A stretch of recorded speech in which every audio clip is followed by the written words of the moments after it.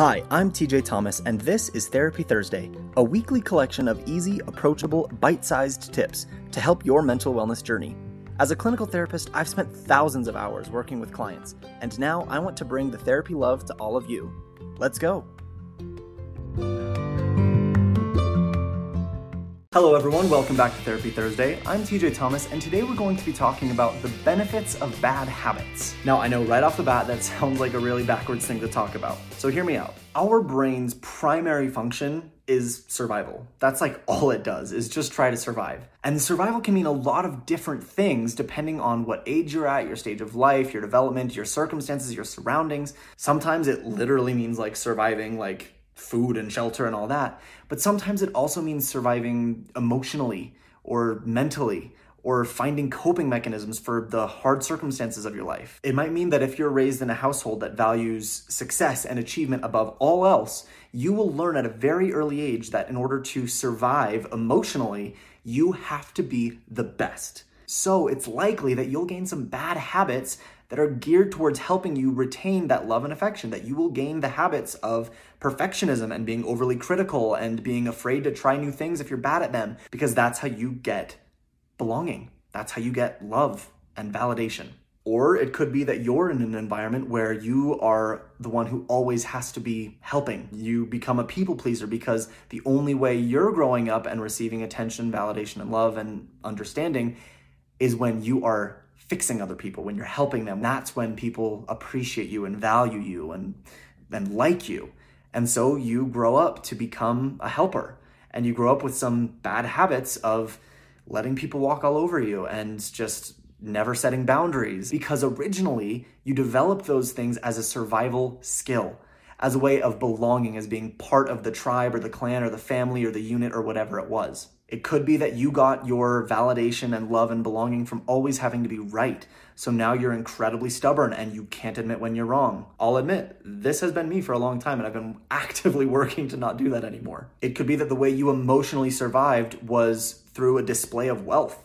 And so now you have a bad habit of retail therapy, of shopping and showing off expensive, lavish things, even though you can't afford it. So you go into crippling deeper and deeper debt because you're trying to fix yourself emotionally. And the way you know how to do that is by having a display of financial wealth and security, even though it's fake and it's actually hurting you. It could be that you only found emotional safety and comfort through food, and that your food intake is the only thing you know that helps you to feel safe. And so the survival mechanism in your brain is kicking in to eat whenever you feel stressed or in danger or discomfort or any of these things that you're trying to survive. And so maybe you now have a bad habit surrounding your relationship with food. Or it could be the opposite of that. It could be that you only felt valued and loved and accepted when you were really pretty, when you were skinny enough and you had this acceptance based on your looks. And so maybe now you have some bad habits related to food in the other direction that lead into some of these eating disorders. It could just be that in a very vulnerable time of your life when you felt ostracized or excluded or just bad about yourself or had depression or anxiety or these other issues coming on, that you found an outlet, that you found drugs or alcohol or porn or any of these other things. It helped you feel good. It helped you feel in control. It helped you feel maybe a sense of belonging or whatever it was that you needed at that time.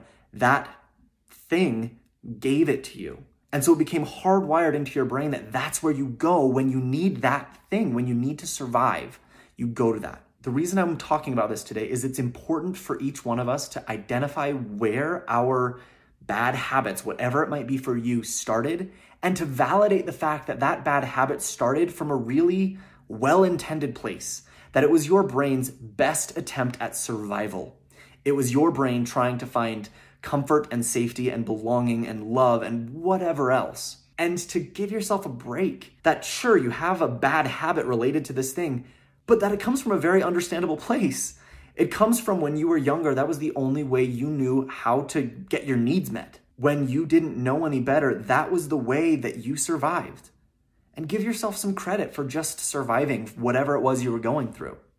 That you found the way that you needed to deal with whatever that was. This process of de-shaming what you might consider your bad habits or your bad qualities is monumental to actually being able to overcome them and to do something about them. Because the more you sit in shame about them, the more you feel like that shame is just cemented, it's just part of you. It's just in there and there's nothing you can do about it. A lot of people are afraid that if they stop feeling bad about their bad habits, then it'll lead to complacency and they'll just sit with it forever and they'll never move on. But that's actually the opposite of the truth.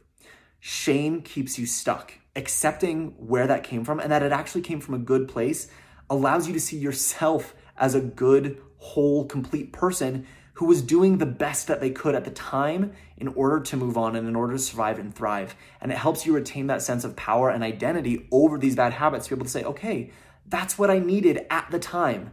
But then you recognize, I don't need that anymore. I'm not in that same place anymore. I don't have to turn to these bad habits or these bad qualities in order to feel this love or belonging or acceptance or comfort or peace or whatever else you're looking for. Remove the shame from yourself on these bad habits and it will work wonders to opening doors to actually being able to move past them and to find new ways of finding that belonging and that acceptance and that love or peace or comfort or whatever it is that you were looking for in the first place. So that's your homework for this week. I'm gonna do a lot more videos following up on this topic because this is one that I think is really, really important. So stick with us, stay around, and I'll see you next week.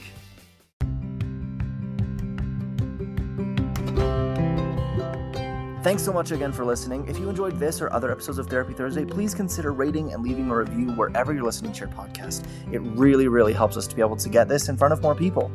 Of course, remember that this is a podcast, not therapy, and it should not replace any treatment by a licensed mental health care professional. And I invite you to follow me along on my Instagram @TJ Counseling for more mental health tips.